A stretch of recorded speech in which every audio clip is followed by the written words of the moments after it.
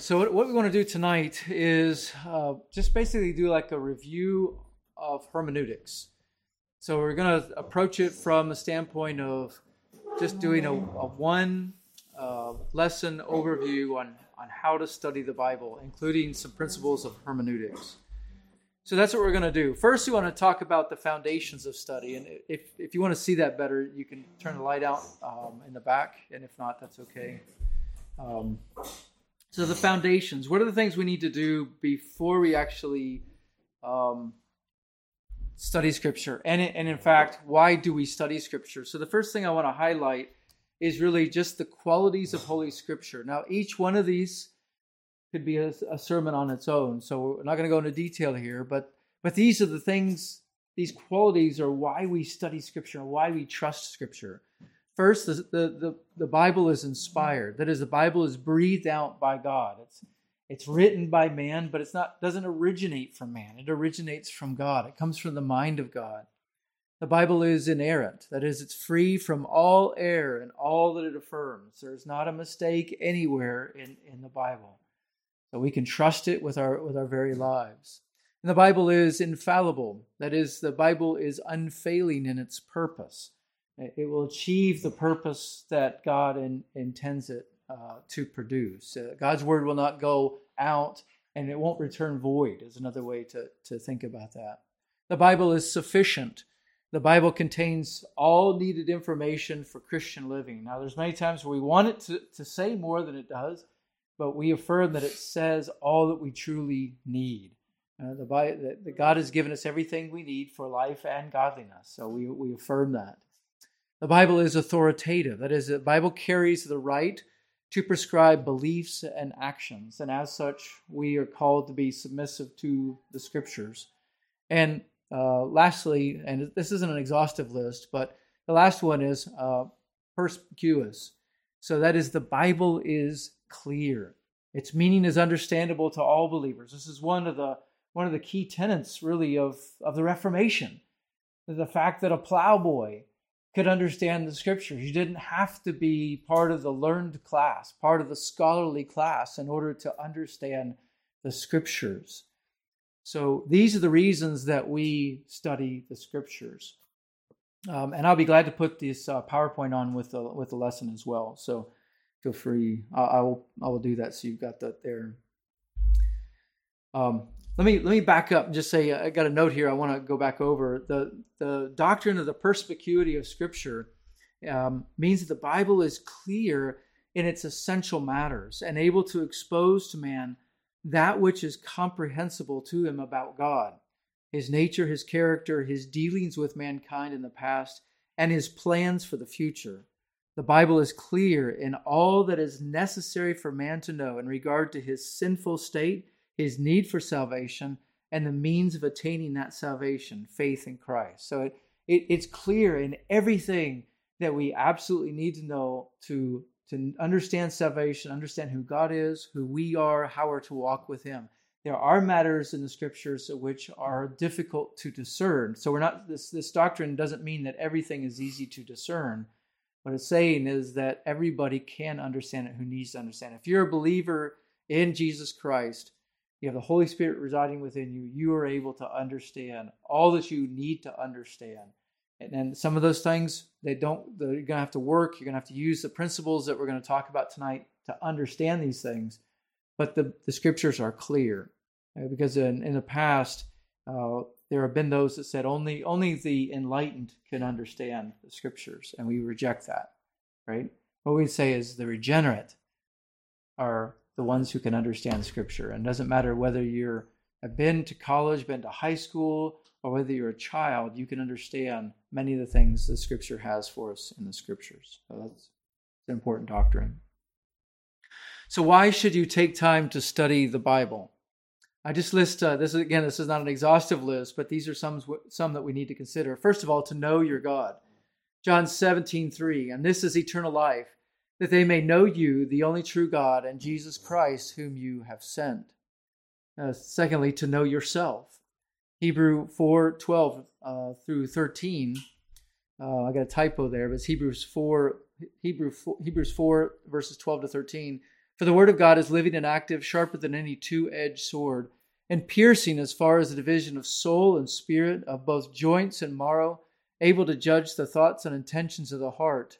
And there is no creature hidden from his sight, but all things are uncovered and laid bare to the eyes of him to whom we have to give an account, or have an account to give.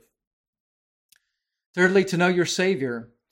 John 20, verses 30 to 31. Therefore, many of the signs Jesus also did in the presence of the disciples, which are not written in this book, but these have been written so that you may believe that Jesus is the Christ, the Son of God, and that believing you may have life in his name. And then add to that 2 Timothy 3, 14 and 15. But you continue in the things you have learned and become convinced of, knowing from whom you have learned them, and that from childhood you have known the sacred writings, which are able to make you wise unto salvation through faith which is in Jesus Christ.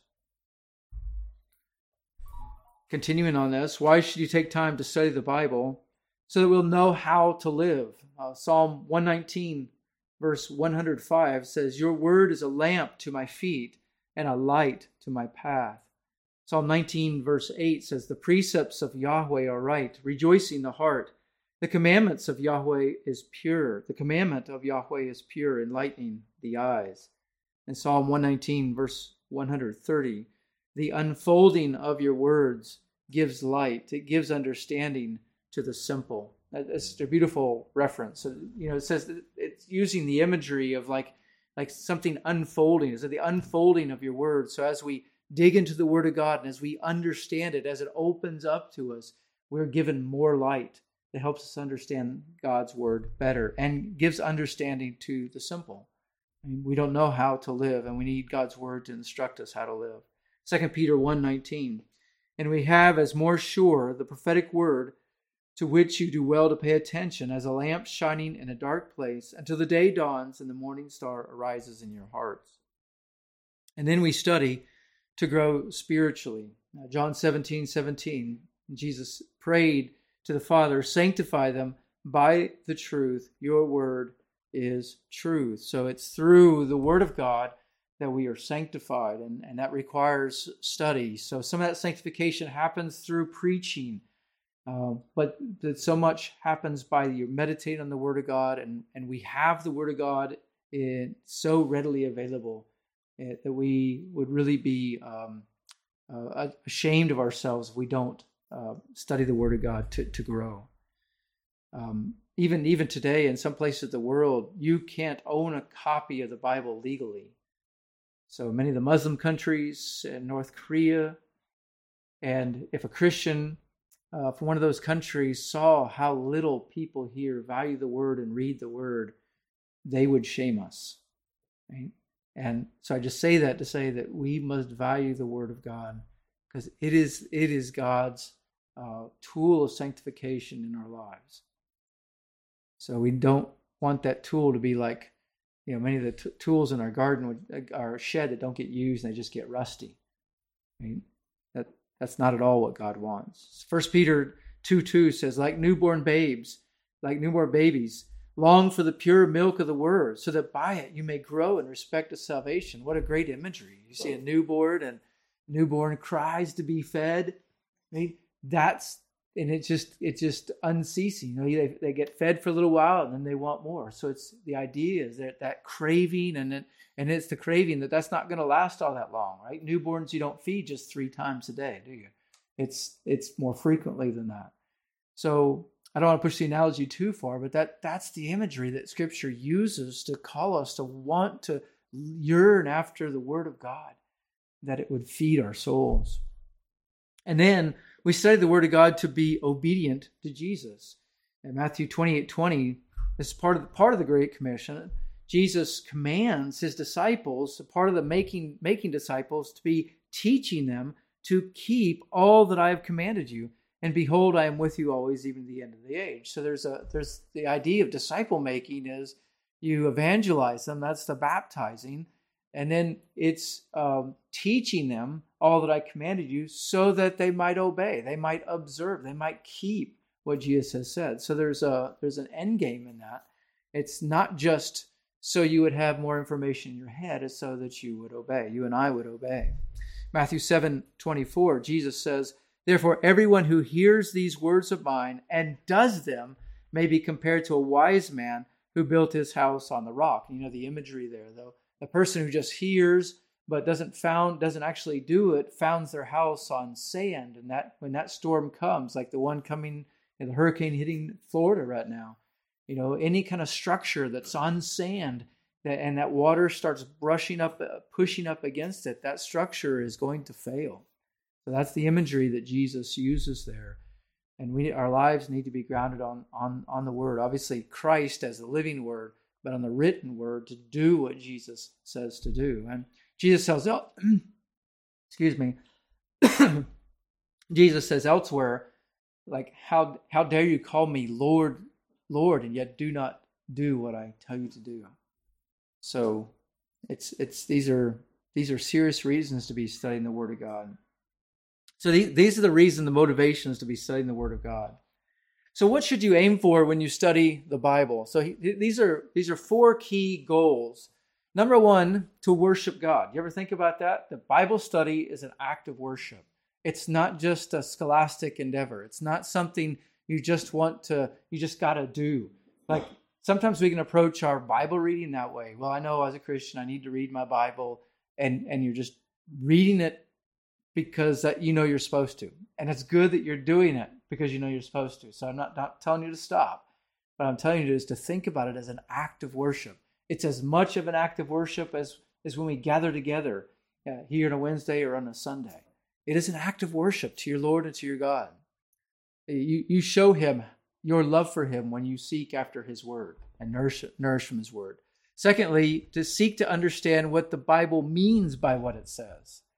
Like if you just read the Word of God and you're not thinking about what it means, you're not going to be helped all that much. Now, keep in mind, there's different kinds of Bible reading. There's a Bible reading that moves rather quickly to get the bigger picture. So like when you're reading through the Bible in a year, that's that kind of reading. You don't have time to slow down and look at the nuts and bolts and dig into it. You're looking for the bigger picture. But even in that, you look for the bigger picture, see the themes and that God has put there, the biblical theology from one book to another book. But then there's a other kind of reading where you need to dig, slow down, and then you look at the intricate details of a passage. So that's more the type of Bible study that I'm talking about tonight, is one where you slow down and look at a specific passage and dig into that. John MacArthur said, "The meaning of the Scripture is the Scripture." Right? Simple but profound. The meaning of the Scripture is the Scripture. So if you don't understand it, you haven't really read it. Right? Now, I know there's something always to learn in the Bible, right? But it's profound. It won't have its effect in your life unless you understand what God says by what He means by what He says. Fourthly, seek to pass along to others what you're learning. So think about it this way. It doesn't matter what station in life you are, young or old, whether you're a mature Christian or a baby Christian, God wants you to be a conduit, a blessing to others. He doesn't want you to be a dead end. So think about your Bible study. There's always somebody that maybe you're not teaching them, but you can discuss things with them. You can ask them what they're learning in their Bible study, and you can share with them what you're learning from studying the Word of God. So that really helps you learn it better, but it also allows you to be a conduit and a blessing to somebody else. So these are some of the kind of the end goals of why you study the Bible, what you're going to aim for in studying the Bible. So now we want to talk about how to understand what the Bible means by what it says. How do we get at that? Well, here's an overview. And I tried to just boil it down to get it all in one screen that we could just kind of go through. So like each one of these, there's a lot of detail on it. But tonight, I just wanted to give you an overview and to remind you or refresher on these things. First of all, pray. Ask God for help. It's easy for us to jump right in to reading the Bible or studying the Bible without asking our Lord for help. He is the author of the Scriptures. And if you're a believer in Christ, you have the Holy Spirit living within you. So he is there in your life to help you understand the Word of God. So you pray. I list it first because it's first priority, but it's something you do throughout the process. You're reading something and you don't understand. Yes, there's study tools. There's other things we're going to go to, but pray and ask for the Lord's help to understand. Secondly, read the text. Read it and reread it and reread it. And read it in a trustworthy translation. Sometimes it's helpful to read it in multiple translations, but just get familiar with the text. Read it and reread it and reread it. So at one point, John MacArthur, somebody asked him how he memorizes Scripture, how he goes through Scripture and understands Scripture. And for many years of his life, he said he just read the same passage for a month at a time. So it would be 1 John. He was reading that over and over and over and over so that he could have that whole book in his head. He knew the breaks and divisions with it. So that's the idea. I'm not saying that's the only way, but that's the method that he used to try to get the Word of God more into his head. But as you're studying the Bible, it's really easy to kind of skip over that. You skip over that, you jump to a sermon, you jump to a commentary, and you see what they say. So just emphasize it's the Word of God. And even in my own studies and preaching, that's the most important part of what I do. There's a lot of the things I do, but that's the most important part. Become familiar with the text. Know the text well. Thirdly, make big picture observations. And I kind of added this one in based on, I guess, the years I've been studying and particularly preaching and looking at it, that sometimes you can dive in and you can start looking at all the details on the tree without noticing where that tree is situated in the garden. So as you're reading the text, look at the big picture. Big picture is ask questions about everything. Look for the theme or central idea. Who is it written by? Who is it written to? You just want to ask questions. So, even why? Why is this here? Why? And then ask the question, so what? Once you see this, why is this here? How does God want us? What does he want us to do with this? But again, you're just here. You're just looking for the big idea. And also, if you're dealing with a paragraph, then you want to try and trace the author's argument. Or if it's a narrative, it's a story, you want to pay attention with how that narrative is developed. Usually there's going to be a problem, and then there's going to be a solution, and then there's going to be a remedy. And at the end, it all works out to glorify God. But there's those movements within a narrative that you want to pay attention and look for. In poetry, looking for where are the breaks? Where do you have parallelism with poetry, or is it opposite? We've seen some of that even last week in Psalm 1, and we'll be in Psalm 2 this coming Sunday, and we'll see that more of that this Sunday. So you're looking for the kind of the big picture. What is the author? When I say the author, I mean two things: the human author and the Holy Spirit. So both of them are involved. The Holy Spirit didn't override the authors of Scripture to dictate. So he used their personalities, their understanding of language to write what he wanted them to write. And so we look at those things to try to understand that. But we're trying to get at that. What did he, how I guess a better way to say it, how did God write that message? And you want to look at that kind of the bigger arguments, particularly if you got a paragraph, and the paragraphs in Scripture are sometimes subjective, that are in your English Bible, but they're helpful.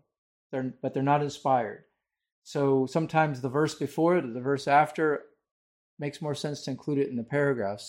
But you start with the paragraphs in your English Bible, and that generally a paragraph should be a one thought or one unit. And yes, if you're dealing with Paul, he might get sidetracked. He might add a parenthetical comment somewhere in there. But generally speaking, it's one point, one argument that he's trying to make with that.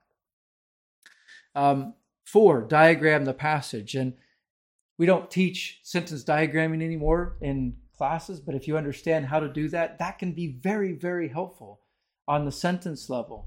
If you're dealing with something that's more than a sentence, then I have found that using a block diagram, I don't have time to go in and show you how to do that, but block diagramming is basically looking at the logical flow of the passage and then just taking it and lining it up where it flows. And you're looking at the prepositions, you're looking at contrast, you're looking at who's speaking.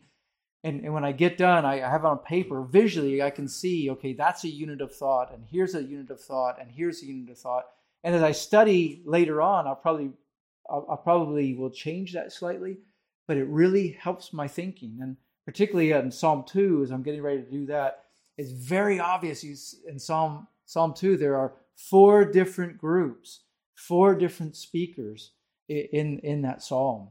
So, that gives you a little preview for Sunday. But again, this isn't a requirement. I've just found it helpful to understanding the passage and what's going on, particularly if you're going to be teaching it at a Bible study or level, and even for your own personal growth, just kind of understand it, not studying to teach, but just studying it to really understand the passage better. Fifthly, identify grammar and syntax. So here, know the verb tenses. Note those. Like, look at them. Are they past tense? Are they future tense? Or present? Or present continuous? Or look at those, because all that makes a difference. God inspired every last bit of that. And yes, you're dealing with an English translation. So if you had language skills to look at the Hebrew or the Greek, there's a slight advantage to that. But the Bible, your English Bible, is trustworthy and reliable. And just paying attention to the English tenses will teach you a lot about what is being said in that passage. Note the relationship. So syntax is just talking about the relationships between words, between phrases and sentences, paragraphs. So you're looking at the for or the therefore. Like we talked about when we went through this before. I've mentioned it. When you see the word therefore, ask why it's there for. It's connecting with something that just came in the paragraph earlier than that. So you're looking at all the grammar and the syntax.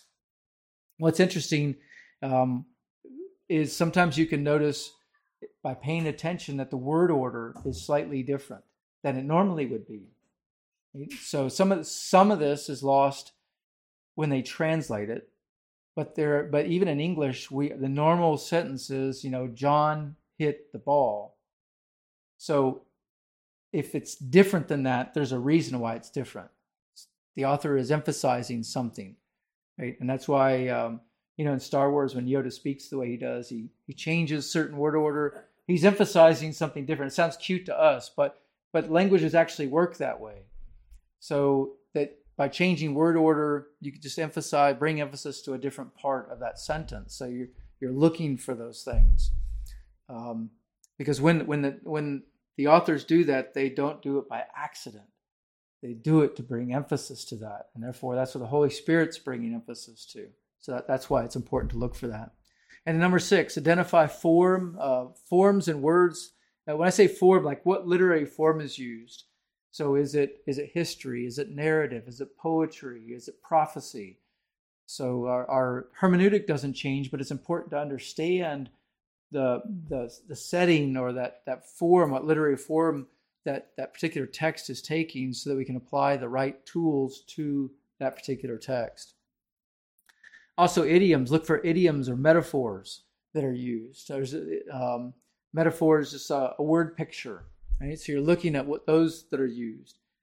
7th, I should say, on 6, you're looking at words as well. You're not going to probably have time to do a word study on every single word. So looking at from your reading of the text, from your making big picture observations, from diagramming the passage, looking at the grammar and the syntax, you kind of have a feel for what might be keywords. Sometimes the keyword is a word that's repeated, or a word that starts the paragraph and that same word ends the paragraph. So sometimes you look for those things, and then you're going to go study those words. And lots of times when you're reading, it'll help you know where you need to go do the word study at. because you'll be reading and you're like, well, I don't really understand that word. So then you look it up. Seventh, examine context. So what are the three keys in selling real estate? Location, location, location. So I'll just say that to say the three keys. To borrow that, I'm exaggerating slightly. The three keys to proper Bible interpretation is context, context, context. Right? There's more to it, so I'm oversimplifying, but I'm doing that to try to emphasize. Right? So you've got the context of the immediate passage, but then you have the context of that particular chapter. Then you've got the context of the particular book. Then you've got the context of the New Testament. Then you got the context of the Old Testament, of the whole Scriptures together. So you won't have time to dig into all the details, but it's something to pay attention to as to use discernment on which one might be more profitable to study. And then you've got the things like not only the context of Scripture, but also you've got the cultural, historical context, the geographical things within the passage, political things, economic things that were unique to that time in history. So things that I mentioned before, like why do the Scriptures always say that people are going up to Jerusalem? Right? It's because Jerusalem was high in elevation, and no matter what direction you're coming from, you're going up to Jerusalem because of Mount Zion. Now, for those that have been there, they would say it's more like a hill, but Scripture calls it a Mount Zion. Right? So it's a small mountain, but nonetheless, you go up to Jerusalem from around it. So there's things like that you're looking for to try to understand. Eighth, interpret and solve problems. So here's where you're digging down a bit further, and you're trying to understand what interpretation is the correct interpretation. So there could be a passage of Scripture, a sentence, or a word, and you're trying to wrestle with what does God mean by that? Like for example, Paul's thorn in the flesh, right? So you can understand all the words, but now you got to wrestle with what does he mean by that? And there's various views. So you just kind of write out what makes sense to you. We're going to check that later, but you write out what makes sense to you and think through that. What could that mean? Now, the next step is check commentaries. So check to see if you missed anything. So that's a simple way of saying you use the scholars, the people that God has given that understand the Word of God. They've spent 30 years, for example. Some of these people spend 30 years of their life studying the book of John, and then they write a commentary. That's 30 years of knowledge, right, that you get to tap into by reading it. Now, what you don't want to do, you don't want to short circuit it and just jump there. Now, okay, if you got a pressing question and you want to know something, fine. Feel free to open up a commentary. What I'm just encouraging you to do is not short circuit the process, because it's through this process of wrestling with the text, a lot of that the Lord will use to work in your life to help you grow spiritually. So there's just a lot of richness that flows out of Bible study itself. So you'll miss that if you're only going to check commentaries. And another problem with checking commentaries is if you own more than one commentary, or at least you have access to more than one commentary, you realize, well, this guy says this and this guy says that. What's right? Right? Well, we'll just trust John MacArthur because he always gets it right? No, that's not what we're supposed to do. Not at all. You wrestle with it and you pray. So there's one gentleman that I knew in the past that was just so frustrated because he's like, well, John MacArthur says this about end times, and R.C. Sproul says this about end times, and they're both godly men, and how am I supposed to figure it out if those two guys can't agree on it? And he was just constantly frustrated. I was just trying to tell him that you have to read it for yourself. Ask God to help you understand the Word of God and wrestle with it yourself, and you will come to a conviction. God will not leave you without conviction with that. He will. Right? But you have to understand that not everybody, even godly men who come to the Scriptures, come with the same hermeneutics, which is what we're going to talk about in a minute. Right? So there's a reason why they end up in a different place. and a lot of times it's because their hermeneutics are different. So if you tell me, if I don't even know somebody and I just ask them certain key questions about their hermeneutics, and we'll get into what that means in just a moment, but I can tell you from that one question on their hermeneutics, right, where they're going to land on their eschatology. That's how strong the tie is between hermeneutics and the interpretation of Scripture. So John MacArthur and R.C. Sproul's hermeneutics were not the same, even though they agreed on a lot of different things. In the end, their hermeneutic was not the same in certain passages of Scripture, and that's why they're different. So you wrestle with that. All right, let's get into hermeneutics. Well, let me just back up. It's a lot of information, so let me just pause see if anybody has any questions. If there's anything here.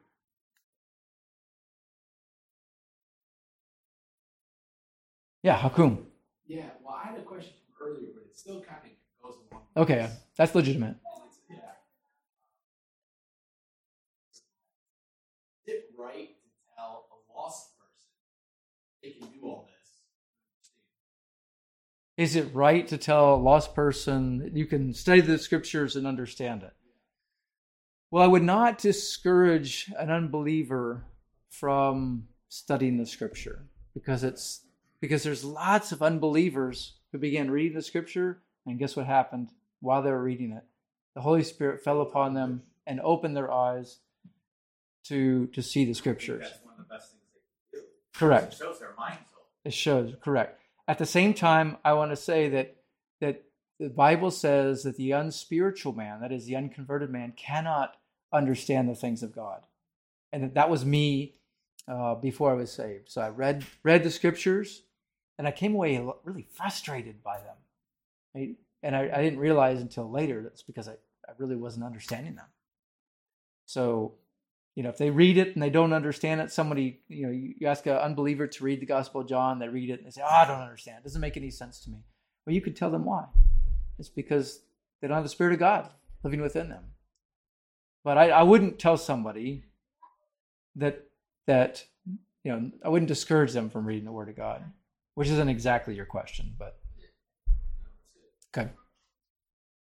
Any other questions? Doesn't have to be from this slide, but okay. Let's move on to hermeneutics. So the big word hermeneutics is a study of the general principles of biblical interpretation. That's from Britannica. Another definition is hermeneutics is the study of the principles and methods of interpreting the text of the Bible, and that's the website Got Questions. And then from my beloved Dr. James Roskup, who is now in heaven, but he taught me hermeneutics and Bible study and prayer and seminary. He calls it simply the art and science of interpreting the Scripture. And I think those two, it's a good, simple way to put it. It's not just a science. There is the science. The science part is like the grammar and the syntax and how the words are flowing together. You're looking at it. It's black and white. That's a science. Language is a science. But then there's also an art because it's you learning how to apply hermeneutical principles, hermeneutical tools in a way where you draw out the correct meaning. So there's an art to it. And what I mean, I guess a good analogy would be if you had a master craftsman carpenter, right? So you can have all the same tools he has. But are you going to produce the same work that he produces if you're just a hobbyist? No way. Why? Because he's skilled. He knows how to use all the various tools in his toolbox correctly. And so you'll become more familiar, you become more skilled the more that you use these tools. That's why we call it an art and a science. So the principles of hermeneutics. So these are just some core principles. I won't say that it's an exhaustive list, but these are the ones that are the key ones to keep in mind when you're digging in and trying to interpret a passage of Scripture. And we've already talked about some of this. The principle of context, the near context, the wide context. Some call this the analogy of the faith principle.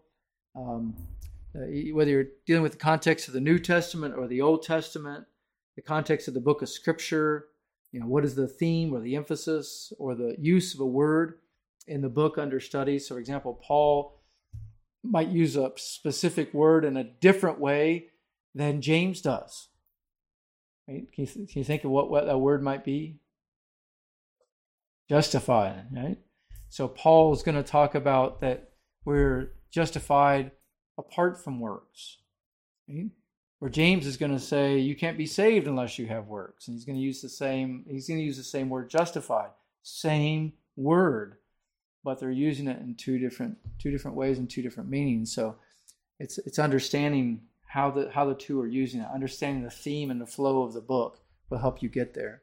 Then there's the principle of word study. That is, you're digging into the roots, the meaning of the roots of the words. You're studying words comparatively. One word may have different usages. You're looking up context to see which meaning is best. If you're looking in dictionaries, usually a word has more than one meaning, so you're not just picking like the first meaning on the list, right? So you have to look at what makes sense because the context helps determines the actual meaning of that word. Like the English word cool, how many meanings does it have? I don't even know, right? It has a lot of different meanings based on what? The context of the word. So, the words of the Bible are the same. The context is the word meaning is determined by the context. Studying words culturally, inquire how a word or concept was understood at the time and in the culture of its biblical setting. So again, you won't have time to do this for every single word, but there's those key words. You dig into those particular words. And sometimes when you think, that word is really rich, and you dig and you try to find out, and by the end of your study, by the end of an hour's study or something, you find out that you haven't gotten any further than you did with the English translation the first time. So word study can be very rewarding, but not every word, gives a meaning that's like deeper than what you can read just simply in English. Then there's a principle of grammar, understanding the verbs. We talked about this some already. The voice, the tense, the person. Understanding relationships between words, the phrases, the paragraphs. And we talk about principle of grammar. These are things that we rely upon to communicate. So we're not inventing these. We're not imposing these upon Scripture. They're what God used to write the text of Scripture with. So, if you take a simple sentence, your spouse says to you, "I love you," how do you know what that means? It's all based on the context and the word meaning. You understand that. So we're just taking natural principles and functions, laws of language, and applying it to Bible study. There's a principle of background. For example, what were the circumstances at that time for the reader and or writer? Were they under persecution? Was it a time of peace? Geography, where are they? What's going on in that particular period of history, for example? And geography, is it an arid environment, or is it a lush environment? Then you've got customs and manners. How do people live in that time? So, we talk about hospitality and New Testament hospitality. That meant something slightly different than it does for us. Right? So trying to understand what that meant. Like I did recently in the study on slavery. We went back and studied what was slavery like in New Testament times, because it's different than the slavery even today, or U.S. slavery. So trying to keep that in mind. We don't want to take something from our current idea and impose it back upon Scripture, because that is eisegesis, and we're going to come away with misunderstandings of Scripture. Then there's a principle of historical appropriateness. That is, what would the readers have understood? So we have all the Scriptures. We have them completed, all 66 books. We can see the full thing. But, for example, the Israelites didn't have that. So looking at what they would have understood about the Messiah at their stage in redemption history, we need to keep in mind what's called progressive revelation. Progressive revelation just means that as God reveals His truth, He didn't reveal it all at once. So through history, He progressively revealed more and more and more, so that we today have the complete Scriptures. But obviously the Old Testament prophets didn't understand everything that the New Testament prophets did. There's a principle of Scripture, interpret Scripture, and this is very important. So when we're talking about like how do we decide what a passage means, you let the clear passages of Scripture guide you with the ones that are more difficult or the unclear. You want to search how words are used by a particular author in that particular book, or even another book that will help you understand what particular difficult passage that you're looking at is, what it means. So verbal, looking at cross-references of a word or a phrase, or a conceptual cross-reference. That's often more difficult to trace, but very important. Parallel cross-references, conversion of Saul. So, where Saul's conversion account appears in multiple places, and you're studying that, look at those.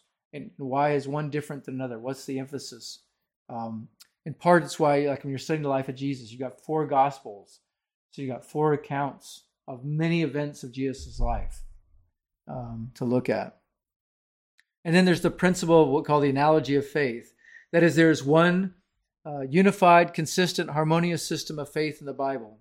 Another way to say that is no portion of Scripture, when rightly interpreted, is going to ever contradict another portion of Scripture. So if you ever come away with an interpretation, you're thinking, gee, that contradicts what I read over here, then either your interpretation of the current passage is wrong, or your interpretation of the other one is wrong, or it could be you just misunderstood the interpretation. But all that to say is that Scripture is never going to contradict itself because it comes from the mind of God. Right? It comes from God. So you can have what are paradoxes in Scripture. There are paradoxes in Scripture, but there are not contradictions. So what I mean by paradox is something like when God tells us to work out your salvation with fear and trembling. It makes you sound like you're the one in charge of that, right? It says, work out your salvation with fear and trembling. And there he's talking about sanctification. But then he says, for God is at work in you. So it's like who brought you to faith? God did. But you believed. He gets the glory, ultimately. What I'm saying is it's paradox. I can't explain to you how God, for example, is totally sovereign, and yet we have a responsibility to believe. Right? So it's a bit of a paradox it's for us. But we know these things to be true. Some other ones here. Principle of checking. So this is just what we do with commentaries, checking with competent scholarly sources. So when you arrive at an interpretation, you want to check it and see, if your interpretation lines up with a trustworthy scholar. So sometimes you'll come up with like a different meaning, and I could just say that if you actually come up with something new, it's wrong. So because there's nothing new under the sun, nothing new in the Scriptures. So be cautious if you think you're the first one ever to see something in Scripture. So it's, it does happen sometimes when a particular culture loses something, but at the same token, it's just be humble and realize you probably haven't seen something new. You're probably just misconstruing something.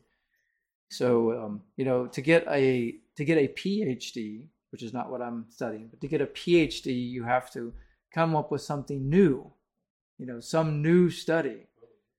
So, and I don't know how there are so many PhDs in the Bible, but there are. So they're doing different things. Even faithfully, I don't mean to cast a stone on that, but really it isn't anything new within the Bible. So that's why you check. And really the checking principle, it's not a one-step principle, but should be used in conjunction with other principles. The principle of oneness. Biblical text has one basic proper meaning or interpretation, not 2 or 3. So you probably have been to a Bible study where you're looking at a particular passage, and then whoever's moderating the discussion will say, what does this mean to you? And what does this mean to you? And what does this mean to you? And each person goes around and they share something different, what it means to them. And you realize there's 7 different people, you might have 7 different opinions. Well, there aren't 7 different interpretations of Scripture. There's only one that's correct. Now, there could be 7 different ways to apply that text, but there's only one proper meaning of the Scripture. Now, when we say that, it doesn't rule out the possibility of various applications, and also it doesn't rule out that a New Testament author would quote something from an Old Testament author, but add to it by the basically inspiration of the Holy Spirit, adding to what the Old Testament author said. Now, the New Testament author isn't going to change what the Old Testament author said. He's not going to overrule it at what the Old Testament author said. And this is the problem that I have when people try to spiritualize Israel. Right? So there's lots of things we need to study very carefully about the New Testament. The New Testament author says a lot about Christ and about the kingdom of God, right? But they're building on what the Old Testament prophets have given us. They're not superseding them or changing the course of direction with that. Yes? Okay, so on this first one, the biblical text has one basic proper meaning. How is it that hermeneutics gave R.C. Sproul and John MacArthur different? Because they're using. Let me just repeat the question for those that might listen to it later. So, if Scripture only has one meaning, how is it that R.C. Sproul and John MacArthur come out with a different meaning, right? And the difference is because they're using different hermeneutics. But one of them is wrong. So one of them is wrong. Correct. We're going to have to wait until the end. Correct. Or they're both. Correct. Yeah. There's probably right. Charles Spurgeon probably said something yet different. Right? Correct. So there are things that we can agree on because it's so clear in Scripture. There are other things that are more difficult to wrestle with, and I would say eschatology is one of those. Right? So it's more difficult to wrestle with because God chose not to give us a book where every detail is laid out. When you study eschatology, you're studying Ezekiel, you're studying Daniel, you're studying Jeremiah, you're studying Isaiah, you're studying Jesus in the Gospels, you're dealing with what Paul tells us, and you got to deal with Revelation. So there's a lot to kind of synthesize and bring together. And there's a tendency with some to take a text of prophecy and then, or even in the Old Testament, and spiritualize it, saying that like the promise of land to Israel and Israel ruling over the nations, is that a spiritual promise that there will be no physical Israel on earth to do that, or is that a literal promise where Jesus is going to reign literally over the nations in the future on earth, right? So that comes down to what the hermeneutic of what scholars do in the Old Testament. Do they take that as a literal interpretation, or do they take it as a spiritual interpretation? So it goes back to one's hermeneutics. So that explains why we need to be very careful with our hermeneutics. Yeah, Hakum. So is there a different, or is it just the way?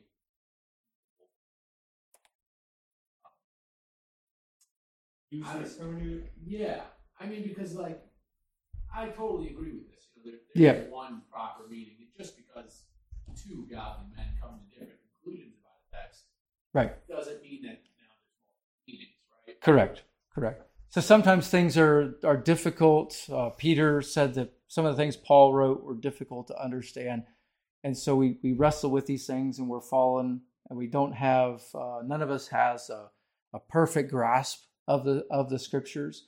So we wrestle and we sharpen one another's thinking on this, and that's where you saw R.C. Sproul and John MacArthur have a very friendly, really deep relationship on Scripture, and they tussled with some of these things. So did they agree on them? No, they didn't. But is their hermeneutic different? Well, I would say one guy leaves out 2 or 3, that's why he arrives at a different. Yeah, like are they changing their hermeneutic, like these principles we're talking about? Or do they change those? I would say not really. It really comes down to the interpretation of, like here, the principle of clarity. The next one, the clearest, most logical conclusion.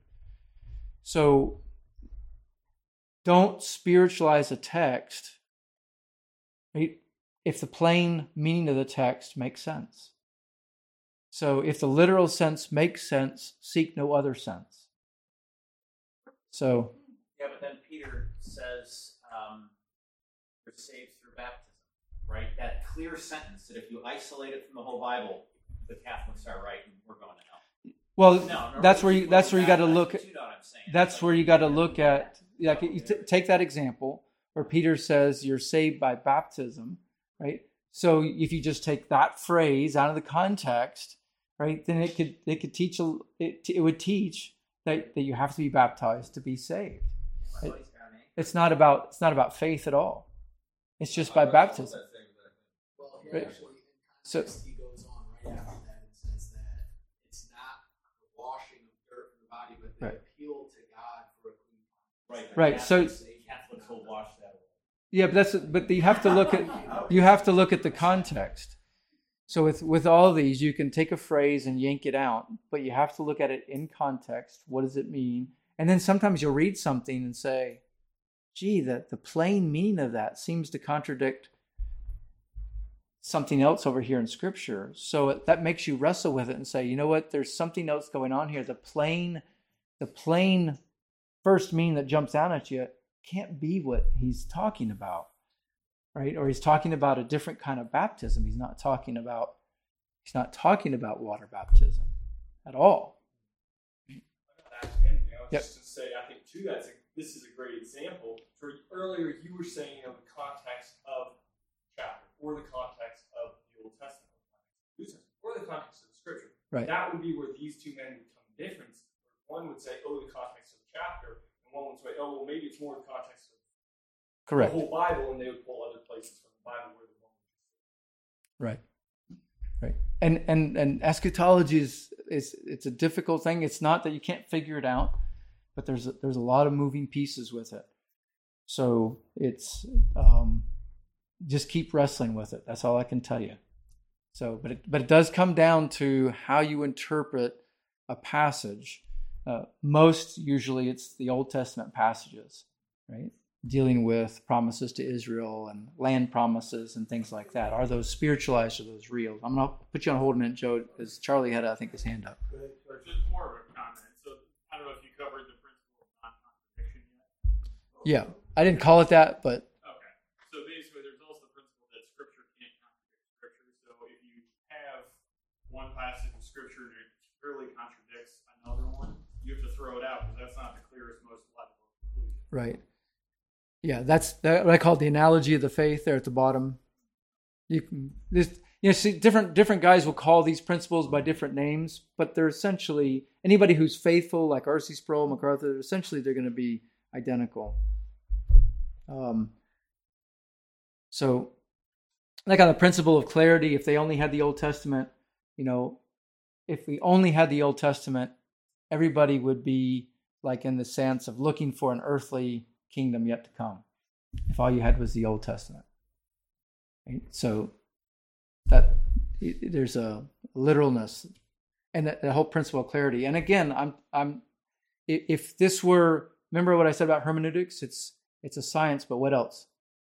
It's an art, right? So that means learning and wrestling with these things. And yes, we're not all gonna like completely agree on every jot and tittle on the meaning of Scripture, but the good news is we can, there's no, like on all the foundational principles of Scripture and of salvation, there's great clarity about it. I mean, we can agree that Christ is coming again. We may not agree on whether there's a earthly kingdom or not, but we can agree on that there's a kingdom to come. So keeping the bigger picture in mind, I think is helpful. Joe, were you going to ask or say something? Yeah, just like Sproul and MacArthur, just examples. Like, the times the Gentiles were fulfilled in Sproul's theology, his interpretation, yet to be filled in MacArthur's. But all that and the essentials is where they agree. The original sin of man, Christ, essential doctrines of what bind us together as Christians, as believers. Right. How we go about it is right. So some of the hermeneutics are going to differ on this next one. The principle of literary mold, so determining from the context what type of language is employed. I would argue for the necessity of literal interpretation where the context allows, not letterism or wooden literalism. But there are non-literal interpretations. For example, you have parables, you have allegories, you have similes, metaphors, all those used in Scripture. You've got symbolism. How are you going to interpret symbolism? Prophecy uses a lot of symbolism. You've got typology. You've got prophecy and poetry. So all that is involved. Even in Psalm 2, we talk about that on Sunday. It's poetry, but it's also prophecy. Talk about the Messiah. So, it's wrestling with all these things that I think is important to us. Try to work on that. So I'm going to stop there. This is just a review, and those guys that I know we did a study on dispensationalism. We know there's a lot of details. With any one of these, you can go into a lot of detail. My goal today was just to try to give you an overview or a refresher on things to be thinking about, tools to use as you're studying the Scriptures. I won't go through them tonight because of time, but on the handout that I'll put on the website, there's errors to avoid. There's 2 pages of kind of errors to avoid, things that you can misinterpret. So these flow all come from Richard Mayhew's book on how to study the Bible, but I think they're very, very helpful. So as far as recommended resources, the one I just quoted, How to Study the Bible, Richard Mayhew. It's in paperback and Kindle formats. How to Study the Bible. So if you have a MacArthur Study Bible, you have in the front of that, it's going to have an instruction on how to study the Bible. You may have just passed over it, wanting to get right to the Scriptures, but in the front of the Bible, it talks about how to study the Bible. And then there's a booklet called Expository Studying by Joel James. It's a free PDF download. It's one I've used with several guys here. I think it's very helpful in looking at the Scriptures. So the link is there, and I'll have it on the PDF when I put it on the website. So Joel James is a graduate at the Master's Seminary. He's pastoring in South Africa. So very, very helpful little booklet. And if you go to his website, there's some other booklets there that he's put together that are helpful. So just a little note. Appreciate him making that available. All right, so let me end with this. Be diligent to present yourself approved to God as a workman who does not need to be ashamed, accurately handling the word of truth. 2 Timothy 2:15. Let's pray. Our Lord and our God, we thank you for giving us your word and ask that you would help us to be diligent students of your word. Lord God, just take each person and just cause them to rightly understand your word and help them to dig deep in your word and to understand things rightly.